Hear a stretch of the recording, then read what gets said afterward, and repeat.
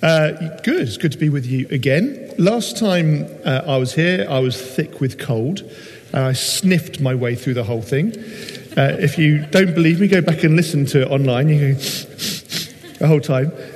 Tonight's not quite so bad. I've had another cold since, and it's just about cleared up in time for this evening. So we'll see how we get on. Stuart referred to my name and whatever I'm called tonight. Just for those who haven't seen me before, when my talks go online, they go under the name of Peter Stevens. That's not because I'm completely pretentious. It's just because I've had a lot of hassle in my life over the last few years, and it's just better and safer for me that my name doesn't go online and get Googled easily, because there's some crazy people around in my background, and I don't really want them coming and causing problems. So I don't want to put my name out on the internet to get Googled and stuff. So I'm Evan, but if you go looking later, the name online for church talks is Peter Stevens. You can talk to me more about that if you want to another time. It's a blessing to be here. We're talking tonight about pouring our hearts out to God. And one of the things that I want to just start off by saying is a bit of an awareness of blessing for me, which I've sort of alluded to a few times since I've started talking here. But it is the little things that God does, and we'll be picking up again on this in a moment, but the little things that God does in our lives that we need to hang on to and be aware of blessings. When we come to pour out our hearts, sometimes we need to be aware of what we're pouring out, not just the complaints, which we'll be thinking about, but also the thank yous. And I just want to acknowledge the thank you to God before you tonight. Just over a year ago, 18 months ago, I was leaving behind a life 200 miles away, and I didn't know what I was coming to. And God led me here, and I've already said a couple of times about Stuart and Tracy being some of my oldest friends from way back when. And it's amazing for me to be preaching tonight alongside Stuart leading and Tracy singing, because our paths go back so far into history. It's just beautiful. And I would have no inkling that was going to have happened for me, that God would lead me back here. But then also Claire, who I didn't know before I came back here, she's best friends with some of our best friends and my best friends, and we keep on finding people that we know all over the place that we're connected to and have in our lives. And then lo and behold, I posted about Aldridge on Friday night, and Richard sat here, who's also been singing tonight, who we've hardly known each other. We've just sort of shaken hands and said hello, really. The church, I used to be a vicar of a church in Aldridge, which turns out Richard grew up in. So all these things keep on overlapping, and there's just this sense of home and goodness for me. So I just wanted to acknowledge that. Would you, if you've got Bibles or phones with Bibles on, or maybe Scott will find it really quickly on the screen, Psalm 142, verses 2 and verses 5. There's just a few psalm bits and bobs we're going to have a quick look at just to set the scene. Psalm 142. Actually, I'll go start from verse 1. I cry aloud to the Lord. I lift up my voice to the Lord for mercy. I pour out my complaint before him. Before him I tell my trouble. Verse 5. I cry to you, O Lord. I say, you are my refuge, my portion in the land of the living. Listen to my cry, for I am in desperate need. And then Psalm 62. That's either back a few pages or a few phone screen swipes to get back. Psalm 62, verse 8. Trust in him at all times, O people. Pour out your hearts to him, for God is our refuge. That's really our key verse tonight. Trust in him at all times, O people. Pour out your hearts to him, for God is our refuge. I don't know if you're anything like me, but I've been to quite a few different Anglican churches over the years. And one of the things which really leaves me cold about Anglican churches is the prayers. I can't do prayers in Anglican churches. They just don't work for me. It's like listening to a spiritual newsreader who's just telling us what's happened in the week before and sticking amen on the end of it. And I'm like, that isn't prayer. For me, prayer is about what we read in this verse. Trust in him at all times, O people, and pour out your hearts to him. What does it mean to pour out your heart to God? It doesn't mean to read some sanitized version of global news events and say, oh God, please do something about it. Amen. That isn't prayer to me. Prayer is about getting on our knees and crying out before a God who we say we trust, a God who we say is Father, a God who we talk about having an open, intimate, deep and meaningful relationship with, to the extent that you would expect him to know something of what's ticking inside us and to share that stuff with him. Truly, a relationship with God should be a relationship with someone who we would hand over our most personal diary, who would hand over our smartphones to and give the password to and say, there, go and have a look, that's me. Worship, prayer, relationship with God is about being known by God on the most deep and intimate level. Pour out your hearts. But what if life isn't good? Surely God doesn't want to deal with all that stuff. Aren't we meant to be worshipping God? Aren't we meant to be saying to him all the good stuff and the fluffy stuff and the hallelujah stuff? No. So when I was first married, I was 22 years old. We'd been married for 6 months. My testimony will give you more background on my marriage, which no longer exists, and it wasn't a very good place already. But 6 months in, and my wife's dad died suddenly from a heart attack. I was at Bible college training to be a vicar, and I felt full of life and vigour and future and God's calling, and it was all meant to be amazing, and already it wasn't amazing. And then this huge steamroller just came and levelled us when her dad died. Truthfully, I didn't really know her dad that well. We had got married very quickly, and I'd met him a number of times, but I couldn't say that I was close to him. But she was. And she was my wife, and we were meant to be having this wonderful life together, and that was just ruined. And she was lost, and she was broken, and she was massively grieving and depressed. And as we journeyed through those first few months of grief, I was just lost. And I didn't know what to do. And I was going into college and learning how to be a vicar, and I just felt broken. And I talked to this guy at college who was like one of the spiritual guiding type people who are there, not just to teach us theology, but to form us spiritually. Claire, have you been formed spiritually in your training? The Church of England likes to form us spiritually. Ron, did you get formed spiritually? Yes, Ron's got the tie of being formed spiritually as well. And so these people are there to guide you and so on. And I remember him listening to stuff I was struggling with and saying to me, well, Evan, have you told God about this? I was like, no. Because actually, I'd still sort of grown up with this idea from Sunday school that prayer was joy, Jesus, others, yourself. So you start prayer by talking to Jesus about Jesus and sort of worshipping him, and then you pray about others. That's where the sort of the global news stuff comes in, and then the yourself bit. Well, that needs to be sort of little and squashed down, and don't major too much on that, because joy is really about Jesus and others, and maybe yourself if you're lucky. That's sort of how I'd sort of picked up the picture from Sunday school, and I hadn't gone to God with how I was really feeling. But we had this quiet room in college, and we were encouraged to go and use it. And after a while of feeling really messed up with the stuff I was dealing with, I listened to this advice, and I was told that it was okay to shout at God. So I've never shouted at God before. And I went to this quiet room, and I started trying to shout at God quietly without actually saying anything. It's like, I'm really not happy, God. Sorry. Shh. And then it was empty and there was no one around. And I thought, I wonder if I can really say that out loud.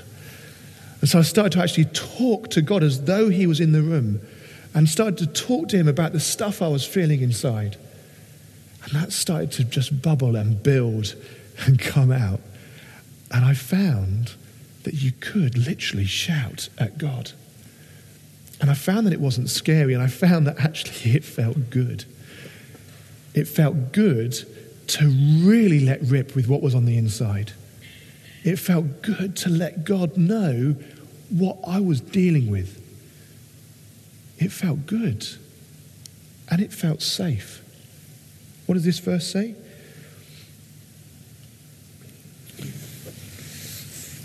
I've lost it now. Where were we? Verse 8. Trust in him at all times, O people. Pour out your hearts to him, for God is our refuge. Do you know it's safe to shout and scream and kick off at God? It's safe. He can actually handle it. It's an amazing thing, isn't it? God, creator of the universe, can actually cope when you're having a tough time. He's not going to be upset with you. He's not going to get cross at you. He's not going to call you a failure or stupid or tell you to buck your ideas up, because God is our Father and he loves us. When my kids come to me and they're having a tough time, I don't tell them to clear off and they're being idiots. Well, sometimes they are being idiots, and I tell them they're being idiots, but that's just standard parenting. If my kids are having a genuinely tough time, it doesn't matter how much of a mess they're making or how much they're screwing things up themselves. What do you do as a parent? You just simply love them. And that's how it should be with worship and with prayer.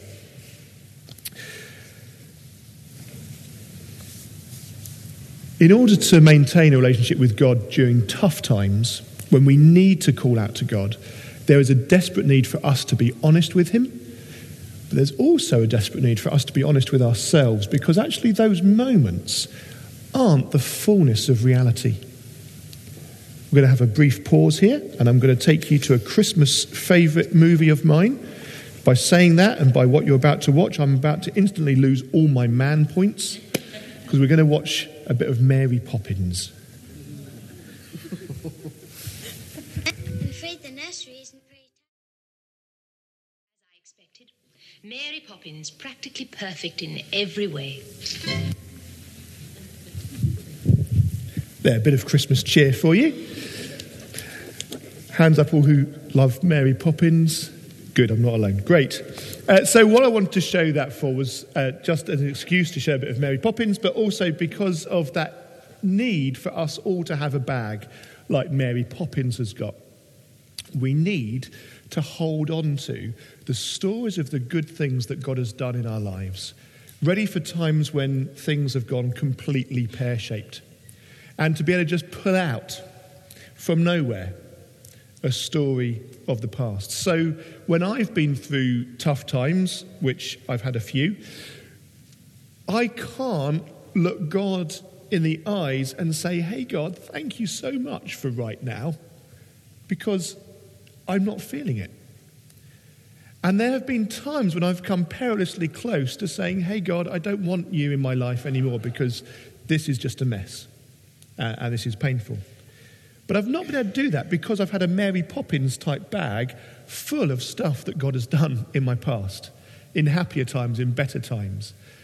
So one of the things that you need to know about me is that I was born at Ashford Hospital in 1974, and at that time I was the heaviest baby ever to have been born at Ashford Hospital. 12 pounds 6 ounces. Absolutely, I'd have eaten half of you for breakfast. I was premature as well. And I was put in an incubator, and apparently there was all these tiny little babies in incubators, and then there was me, squishing out against the walls. And the cost of that, though, was that my right arm was ripped out of its socket when I was born. The doctor pulled me by my arms, dislocated my right shoulder, damaged the nerves through the vertebrae in my spine, because I still have a condition called Erb's palsy. So I was born with a totally paralysed right arm. The shoulder was dislocated and grew completely malformed because they didn't realise what had happened. And so until I was 6 years old, my shoulder was totally dislocated. And by that point, it was too late to do anything. I was in Great Ormond Street as a child. They reconstructed my arm, twisted it back round, cut it, broke it, moved it round, straightened it out. I had lots of physio. I had to learn how to use a paralysed arm through my childhood. And today I've got an arm that I can use a bit, but I can't do much with it. And it did, for a long time, cause me chronic pain. But I was ministering in the church that Richard grew up in, and I had a curate to train. And this curate was totally different to me in every way. He was getting on for about 70 years old. He was from a very traditional church background. He had no connection with me in any way, shape or form in terms of his style of ministry. And I had to train him in how to do ministry, and it was a bit of a head-scratcher, I can tell you. But at the time, I was in chronic pain. I'd been on pain medication for about 6 or 7 years, daily pain medication. Had to build up this level of constant meds in my system to try and dull the pain that I was dealing with. And it wasn't just my shoulder, it was nerve damage through the muscles which are atrophying. It was across my back and down my spine. It was all over the place. And I would often sit in meetings sweating just with agony. And I was in this meeting with this guy one day, just me and him, and he could see the pain etched on my face. And he said, "Evan, are you okay?" And I said, "I'm sorry, I'm really not feeling okay today. I've just got so much pain going on." But I said, "It's fine, ignore it. There's nothing we can do about it." And he said, "Well, can I pray for you?" And I said, "Well, of course you can." And then he said, "Well, I've never actually prayed for anyone before." He'd already been ordained, and I thought, how's that happened? Anyway, so he said, "What do I do?" And I said, "Well, what you do is just pray for me. Just you can come and lay your hands on me if you want to and pray, I don't know." And so he came round, I sat down, he put his hands on me, and I just remember him, every syllable was a pat. He didn't just lay his hands on it. He was like, "Dear Lord, please bless Evan." And I was sitting there thinking, oh, great, I've really got to pick up on this. And I was just sat there thinking, oh, this is a crummy prayer. This is rubbish. And the next day, I was pain-free. And it never came back. And I stopped the meds. I've never been back on them. I have problems from time to time, but the chronic, debilitating pain that I suffered ended with that prayer. That was the crummiest, most hopeless example of how to pray for someone I've ever met in my life. And I have to say thank you, God. I also used to be covered in psoriasis from about my early 20s through to my early 30s. I had psoriasis covering my body and breaking out on my face. And for several years, I was going through dermatology clinic after dermatology clinic, and they tried every single treatment to try and clear up this psoriasis, which was everywhere. And they couldn't do it. Nothing touched it. And my life group that I belonged to in this other church, I was curate, they said, "Evan, we are going to pray for you until that has gone." And I was like, "Oh, fine, you, whatever." And they did. And they met every week, just once a week, when they met as a group, and they prayed that God would clear up my psoriasis. And within 3 months, I was clear. It had just gone. And it's those things that I keep in my bag that when life is just ripped apart, I go back to. And I say, no, I cannot dismiss God, and I cannot dismiss his goodness, because there's stuff in this bag. I can pull this out, and I can look at it, and I can say, God did that. God did that. And that becomes part of my calling out to God, part of my pouring out my heart, saying, God, I don't understand what I'm doing in this moment in my life or what is happening, but I trust in your goodness, because I've got this stuff in my bag that tells me that you're good even if I can't see it today. But when we look to the past, we can remember God's goodness. The Jews are amazing at this. So I lived in Israel for a year. I remember being served food by an old lady with a tattoo on her wrist from the concentration camp that she was a captive in. The Jewish people survived the Holocaust just by hanging on to the stories of God for their people, not just in their lifetime, but in their ancestors' lifetimes, going back to the time of Abraham. That's what the Jewish people do. They remember. The Passover every Friday is remembering the story of the Passover when the Jewish people were held in slavery in Egypt and Pharaoh wouldn't let them go, and the angel of death passed over every house which had the blood of lamb on the doorposts, and the angel of death passed over. But every house where there wasn't that blood on the doorpost, you can read it in Scripture, the firstborn died. And the Jewish people remember that story and every other story where God was active in their history and in their lives. And during horrific times like the Holocaust, they remembered. They never stopped remembering. And so for me, as I've gone through tough times, nothing like that, I've just tried to remember. I've just tried to cling on. God, was that really you? Did you really do that back then? And the answer's always been yes. And that's helped me to look to the future. By remembering the past, it holds me in the present, and it helps me look to the future. But here again we struggle, because I've got to be honest with you, apart from you guys sat here, obviously you're the exception, Christians, by and large, can be monumental idiots when it comes to pastoral care and saying sensible, sensitive, loving, empathizing type things. Here's a scenario you may recognize. Someone is going through a tremendously tough time.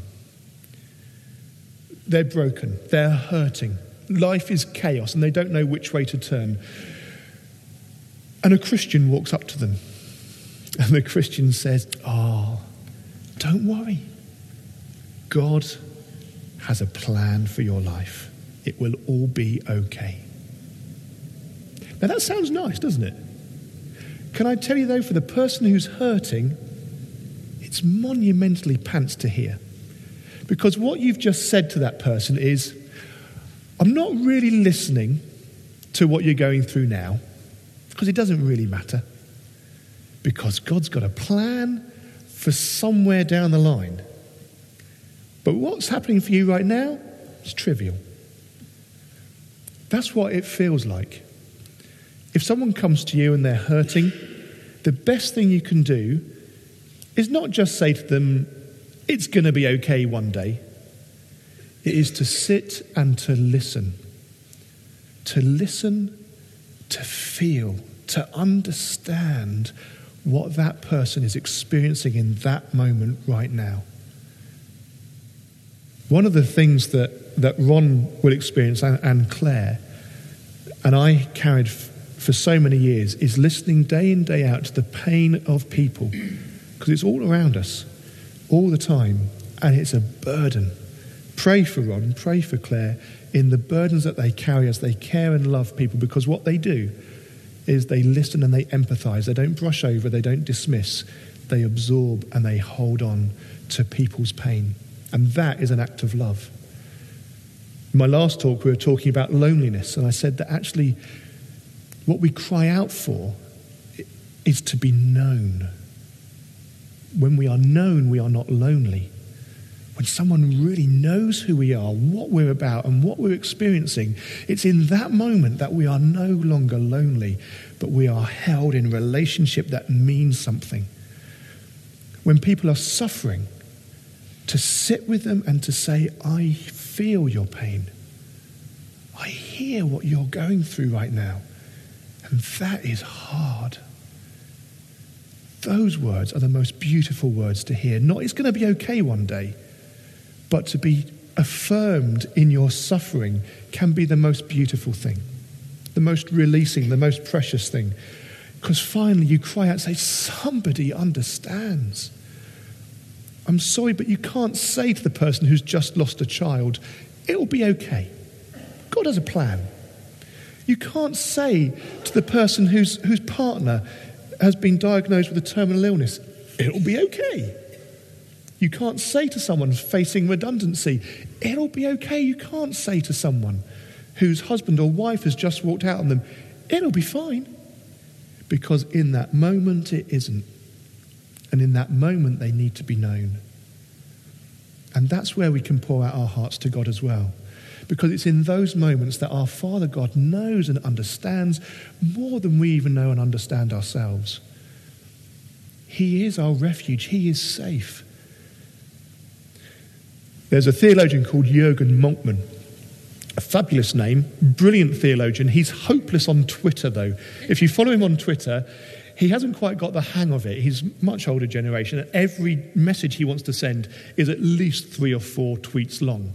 So he's all strung together. You have to read down through his timeline to see what he's saying. But he's brilliant, and he's written a book called The Crucified God. And in there he talks about the suffering of God.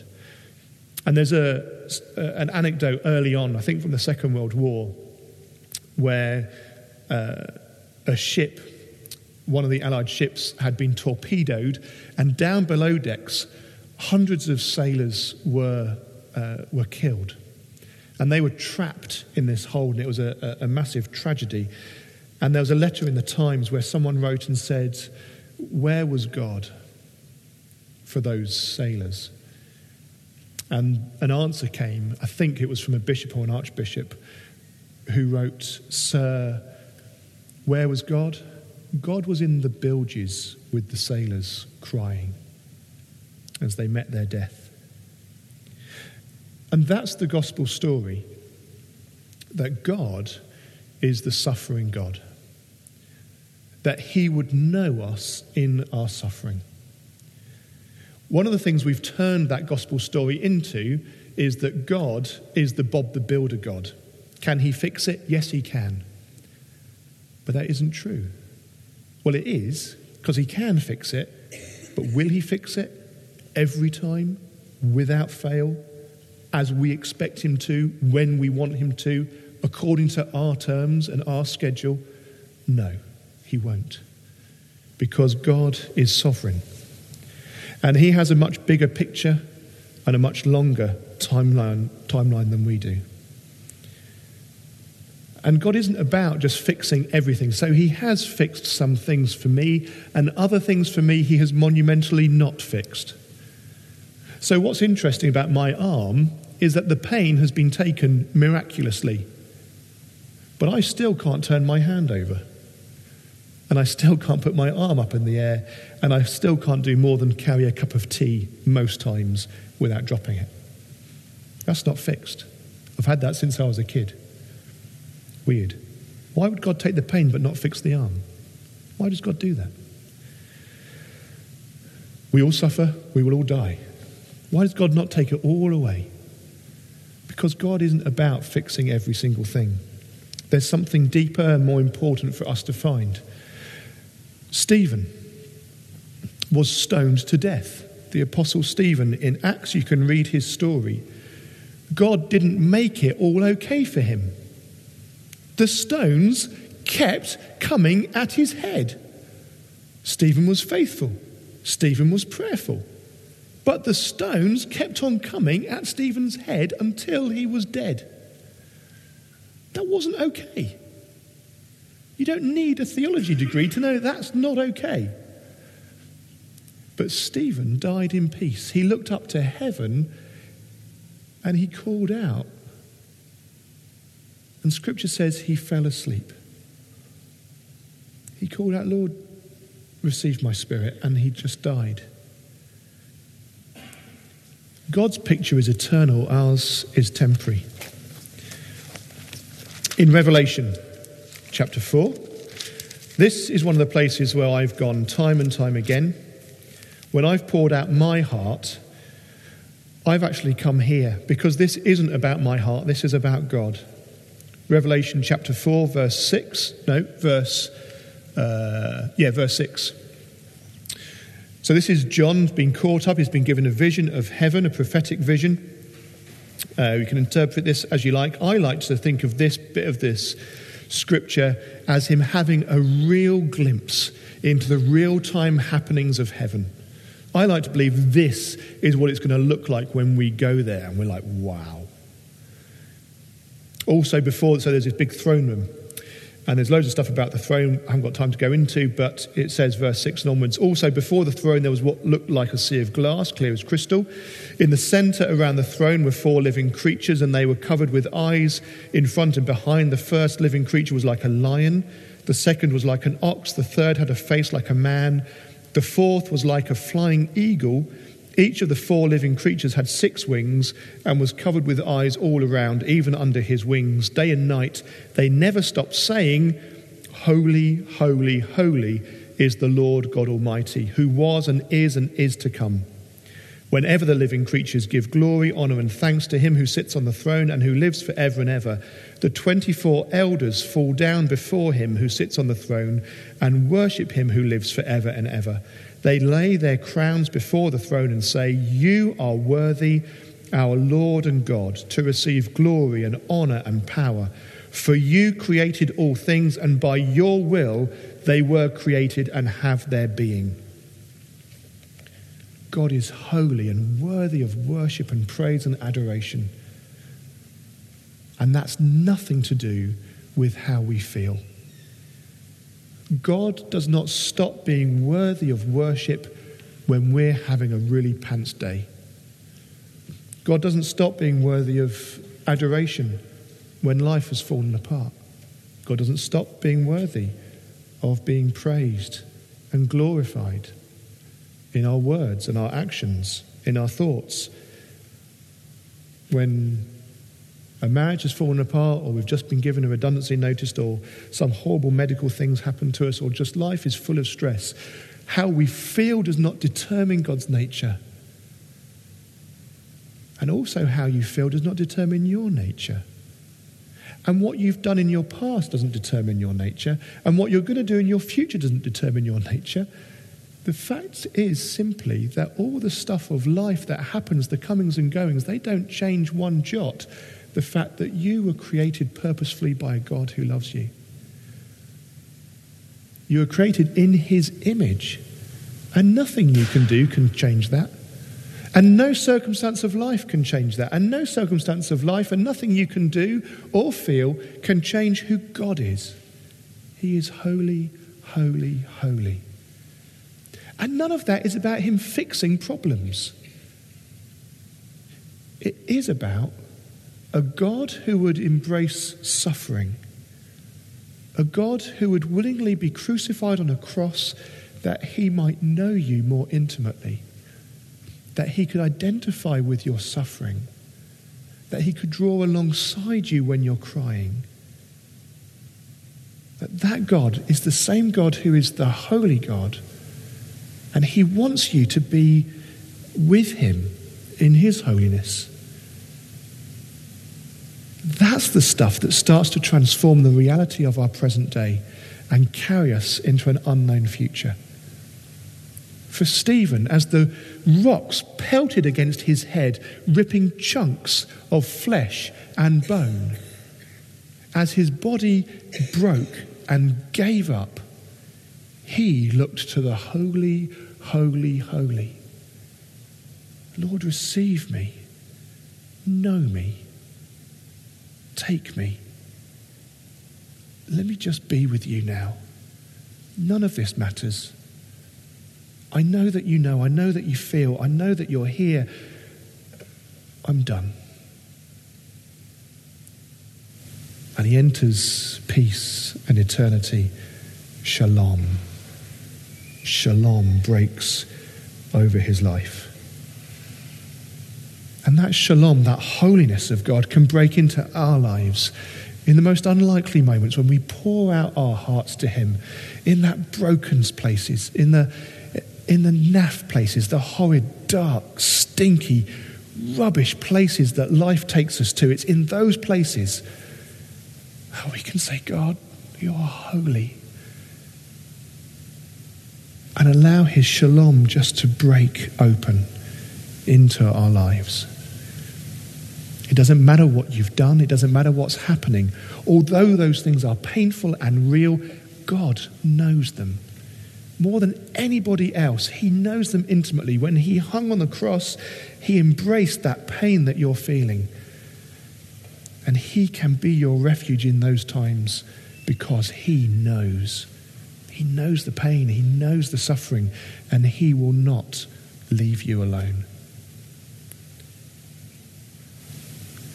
Will you pour out your hearts to God? Not just with the good stuff, not just with the praise and adoration and the hallelujahs, but with the really crummy rubbish stuff, and say, God, this hurts. Please bring me your shalom. God is there, ready and willing. He may not fix every moment. He may not fix every problem, but he will be in the bilges with you, crying. And you will not be alone, and you will be known by him, and you will know him more deeply. Amen. Let's pray. Lord Jesus, thank you. Thank you that we can pour out our hearts to you in the good times when we're full of praise and joy, but especially in the hard times, especially when things are broken, especially when we're confused, alone, suffering and struggling, when we have no answers and we long for change. Lord, thank you that in those moments you know us intimately. You know and understand the depths of our suffering. Lord, thank you that you love us deeply in those moments as our Father. Thank you that you have not caused those things in us, and they are not punishments to us. They are just the brokenness of life. And thank you that you have embraced that brokenness and you want to do something about it. So Lord, come to us in our broken places as we pour out our hearts to you. Would you meet us? Would you walk with us? Would you mend us where you would mend us, and sit with us where you would just sit with us? May we know that we are known by you, and may we find peace in that knowing and in your presence. In Jesus' name, amen.